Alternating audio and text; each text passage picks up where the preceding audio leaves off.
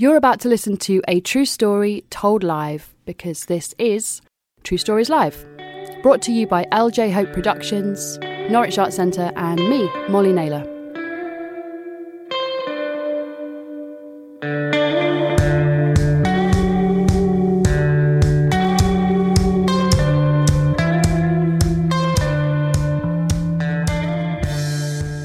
Please welcome the wonderful Lucy and Pascoe.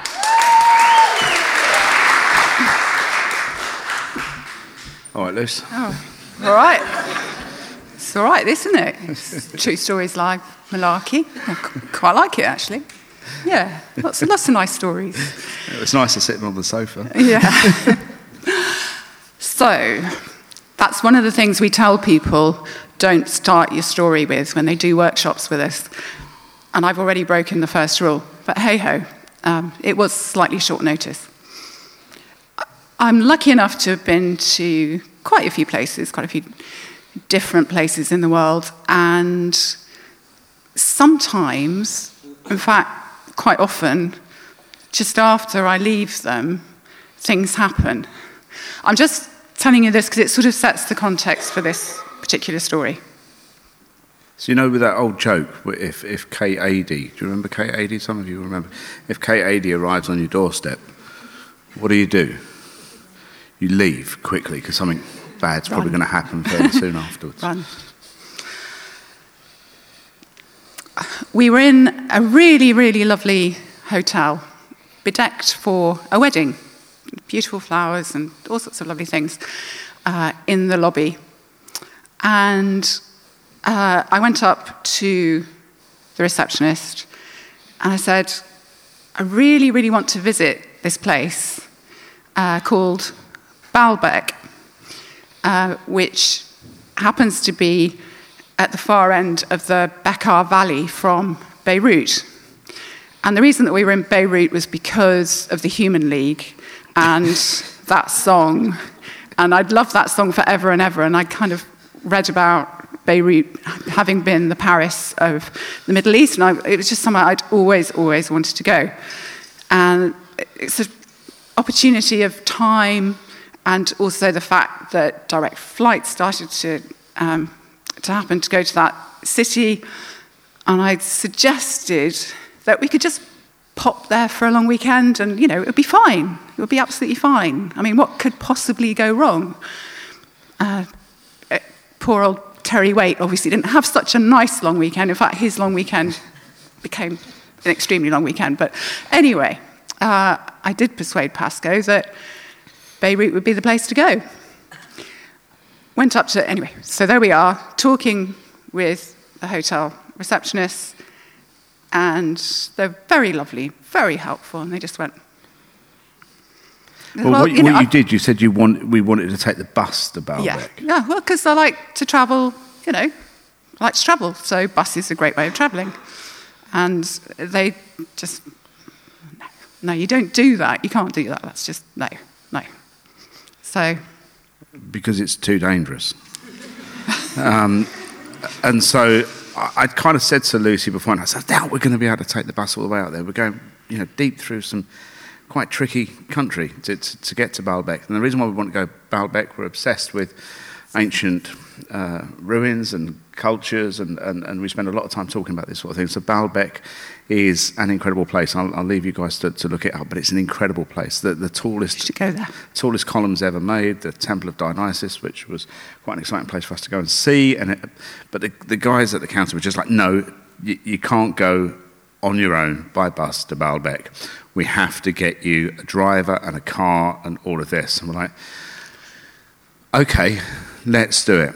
So I'm expecting the next morning to walk into the lobby and find a very burly 6'4" man and a blacked out Jeep or something like that. Because you see a lot of these sorts of cars around. I think, yeah, this is it. That's how it's, I think it was a Renault 4, and really lovely man, but he was probably smaller than me. About 70.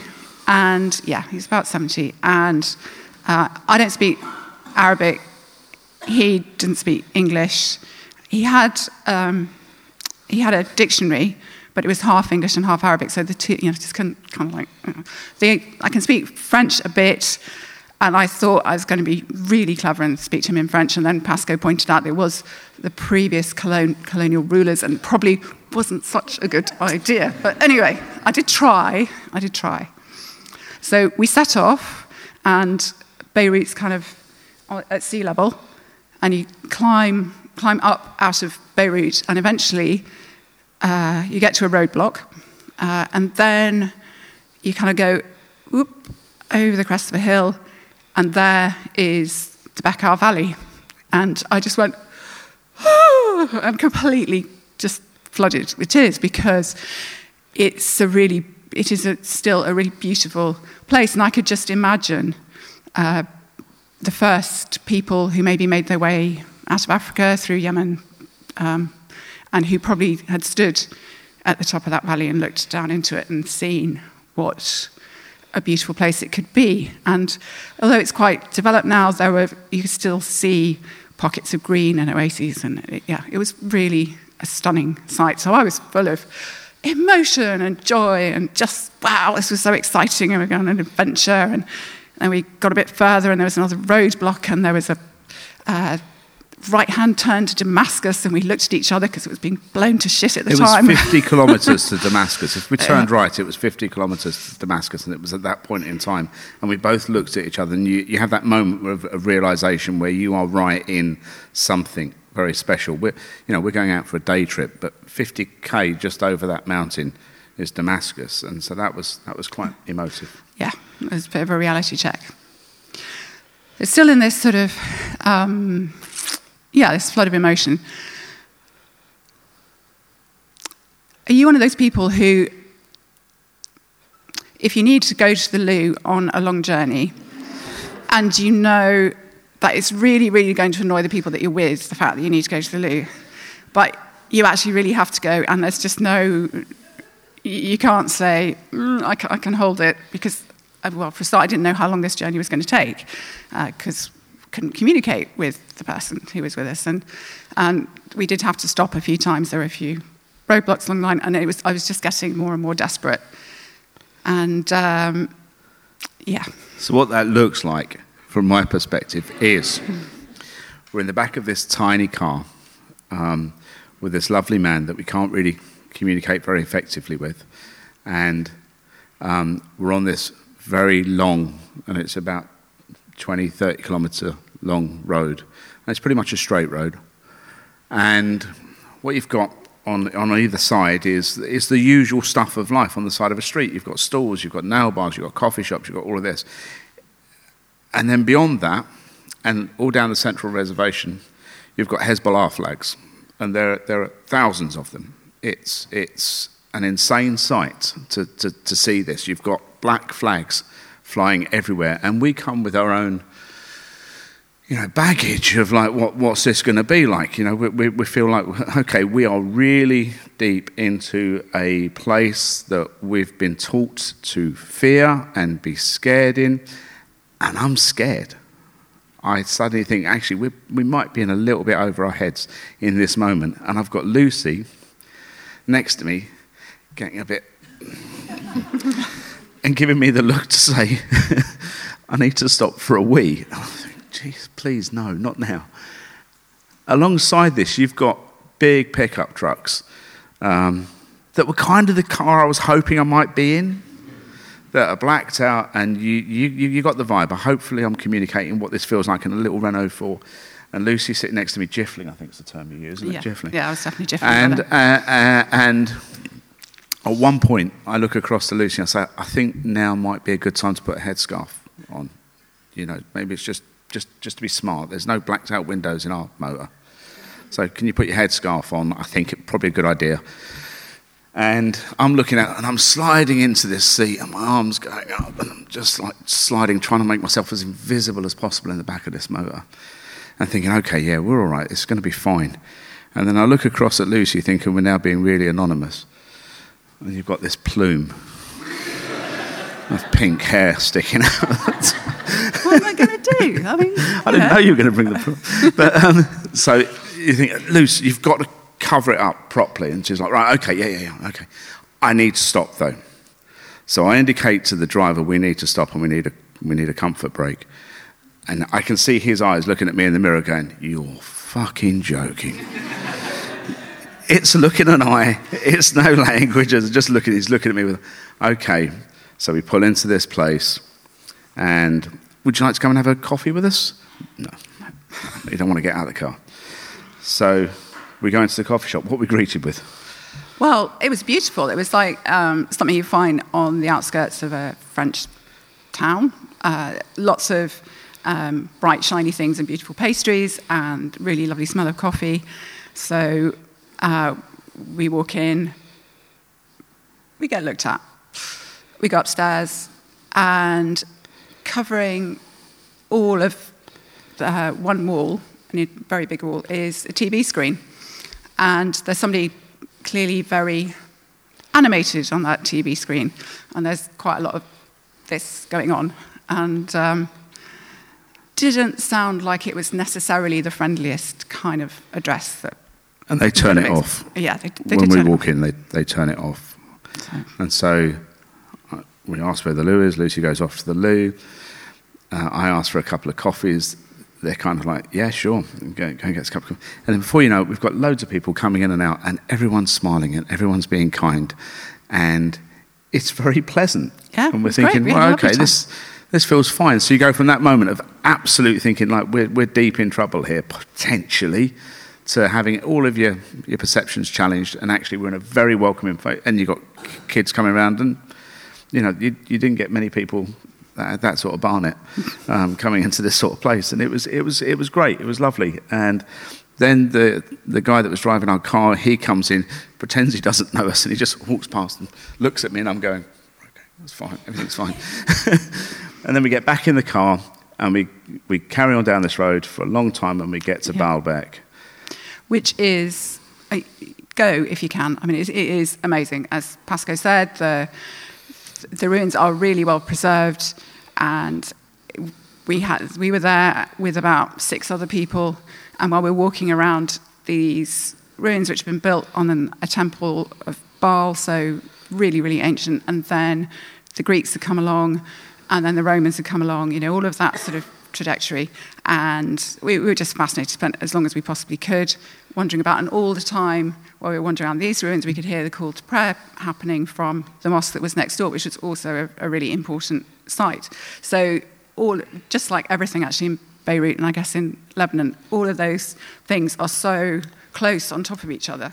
They're absolutely next door to each other all the time, and mostly everybody gets on with it, and it's completely fine.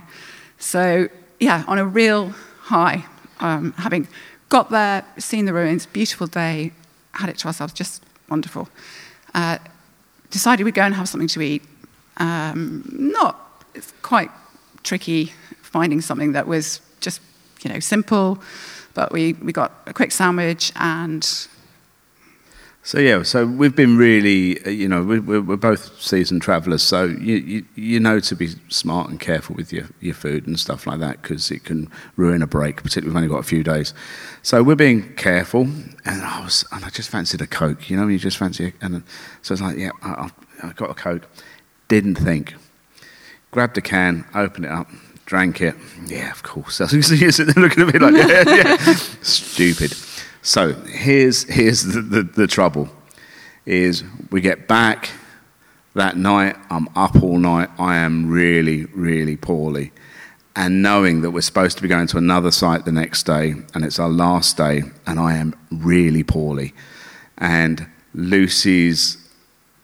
I can just sense the tension increasing each time I pop off to the loo. And I'm saying, I don't think I'm going anywhere tomorrow. And that was the trouble that I am now in, because I know I'm going to ruin this trip through no fault of mine, but there's no way I can leave the hotel. And so you spent your last day in Beirut. On a Sunday, trudging around, trying to find Imodium.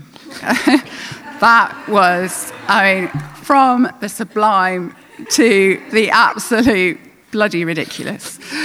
And you can see the tone there, can't you? The bloody ridiculous. I was really happy about this, obviously, and not at all cross and pissed off and angry and everything else. So yeah, that was pretty much the sum of our trouble, and Pascoe not knowing whether to be more terrified of me or the consequences of the can of Coke. So that's what happened, and I would love to go back. The sad thing is, a month after we left, and it was a whole month, they had that terrible explosion in the port area, and lots of terrible things happened. So I don't think it was anything to do with us or the can of Coke, but maybe it was something to do with the fact that I was really cross. I don't know. But a friend of ours has just got back, and I think it's this moment for me that brought it home. Lucy was telling me earlier, a friend of ours went out to Beirut a few weeks ago, and they came back, and we said, you have to go to this bookshop. Beirut was and will be the most beautiful of cities. It will always struggle to be the most beautiful of cities. And there was this bookshop, and they were advertising the fact they had all the banned books. They were saying, we have these books here, and you can come in and you can have a coffee and you can read these books, and the library that they had was extraordinary. That bookshop's not there anymore. By an ex-UEA student, yeah, obviously, because you can't go anywhere. You can't go anywhere in the world without bumping into somebody from Norwich. I mean, but yeah, that bookshop's not there anymore. So just spare a thought for Beirut and the trouble we possibly had a party. That's it. Thank you.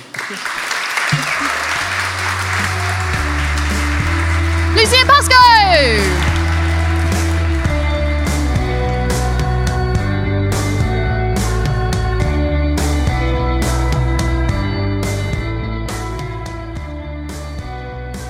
True Stories Live is a story show and story-finding project brought to you by LJ Hope Productions, Norwich Arts Centre, and me, Molly Naylor. For more information about all of the work that we do, head to our website truestorieslive.co.uk.